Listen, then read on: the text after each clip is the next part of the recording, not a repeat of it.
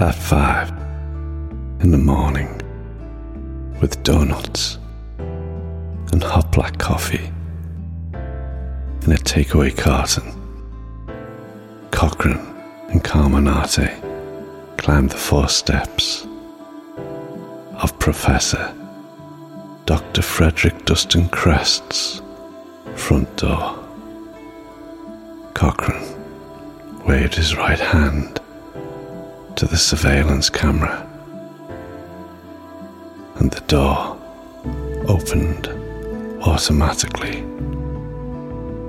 Kristen and Samantha did the honors, taking over breakfast and making poor Carminati's heart leap. Cochrane smiled. Typical of my friend, a genius, but he has serious problems with sense of proportion.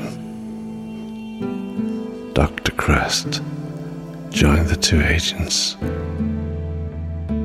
shaking Carminati's hand vigorously and reserving a true friend's hug for Cochrane. Jesus, what a nice surprise, and what magnificent donuts.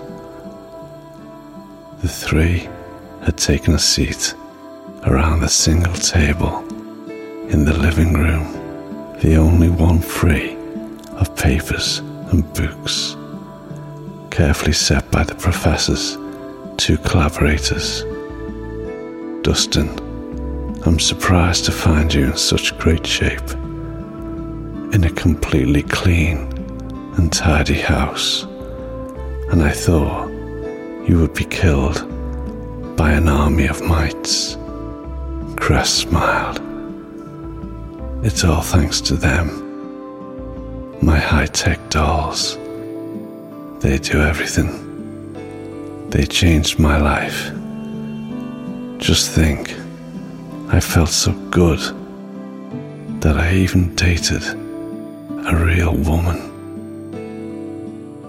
Cochrane burst out laughing, while Carminati continued to sip coffee, looking around as if an alien was going to jump into his throat at any moment.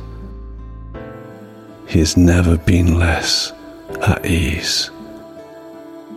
Crest took another donut. So Gareth, maybe you should tell me, why have you come to see me?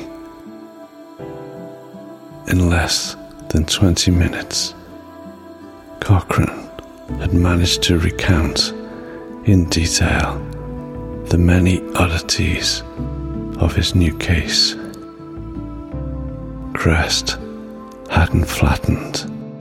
On the contrary, he continued to eat and sip coffee. Cochrane, on the other hand, listening to the whole story again, felt like a spectator who was participating in some fantasy saga. The 3 were silent for a few moments. When the beep of Carminati's cell phone brought each of them back to the reality of the moment, the DNA results have arrived, Carminati exclaimed.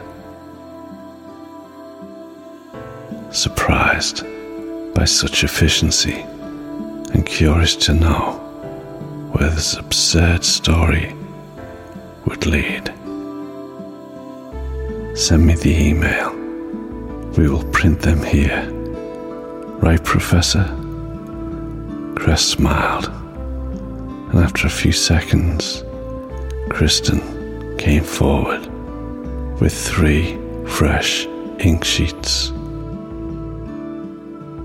Cochrane and Carminati gave each other a long, complicit look, while Crest continued to read and emit strange, guttural sounds, until one last and unequivocal.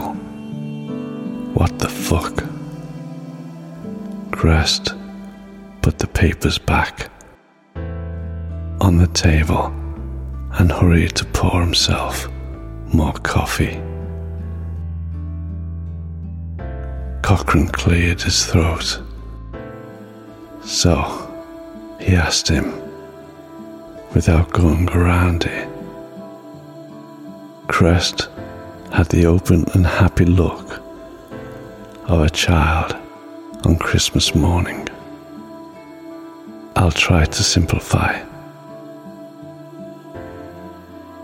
A while ago, a group of NASA scientists was studying frozen debris in Antarctica.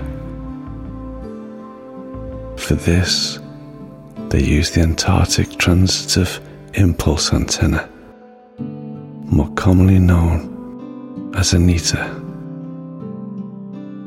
The main purpose was to detect the origin of fast radio disturbances called FRBs, phenomenon strongly correlated to the possible parallel universe.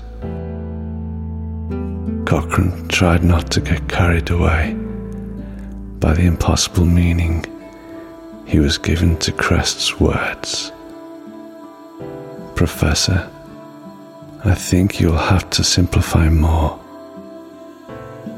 Carminati also clung to the coffee cup. Crest snorted. The idea of going to Antarctica to determine the origin of these signals is associated with climatic conditions. There is cold and dry air there, useful for avoiding radio disturbances or distortions. The FRB has emitted energy 1,000,000 times more powerful than anything we know of on our planet. In addition, the acquisition time is reduced to 0.15 milliseconds. Consequently, a clear environment is needed to determine all its components. Cochrane looked him in the eyes. You can do better than that. Simplify more. Okay. I'm trying. In short, among the characteristics that ANITA has obtained in its most recent foray is the capture of the neutrino tau. It is a particle that travels at a speed close to the speed of light and has a slightly heavier weight than its companions. The presence of this neutrino leads scientists to think that the neutrino tau accompanies FRBs traveling through time and space. Carminati took a deep breath and courageously asked, and is this neutrino tau particle in their DNA test? Crest laughed. If there is any. It looks like your friends have bathed in neutrino tau. Incredible. I cannot believe that the theories on parallel universes remain a taboo. Silly science. Silly, obtuse science. Cochrane still could not focus on the consequences of such a bizarre and dangerous discovery, but what he had been able to realize was that Jimmy Stewart was definitely ahead of his time. So, if I understand well enough, we are in a grey area where science is confused with science fiction and vice versa. Big Bang annexed and connected. Crest looked at him with the pride of a teacher in front of a promising schoolboy. It is precisely from the Big Bang that the possibility arises. I mean, that when the generating event of our universe occurred, other universes parallel to ours were created, and your friends seem to prove it. Once again, if I may add. Cochrane burst out laughing at this point. Whether Cassandra and her friend were or weren't the only Harveys wandering around the United States would make no difference. It is useless for me to repeat that all this must remain confidential, Cochrane told him while walking to the door. Confidential? I haven't seen you. In fact, girls, delete the surveillance camera files immediately. Cochrane and Carminati got back into the car. For several minutes, they could not exchange a word. Then the young agent decided to break the ice of the kind of trance that Cochrane seemed to have fallen into. I think we should sleep on it. We have complicated days ahead of us, and we need to be fit. Science fiction cannot be tackled without a little rest. And anyway, it won't be worse than running the Star Wars marathon without having eaten. Cochrane laughed and took Carminati home, determined to drive and earn his bet too, enjoying the sunrise and the skyline of the city disappearing on the horizon, while the radio played Captain Beefheart's Observatory Crest.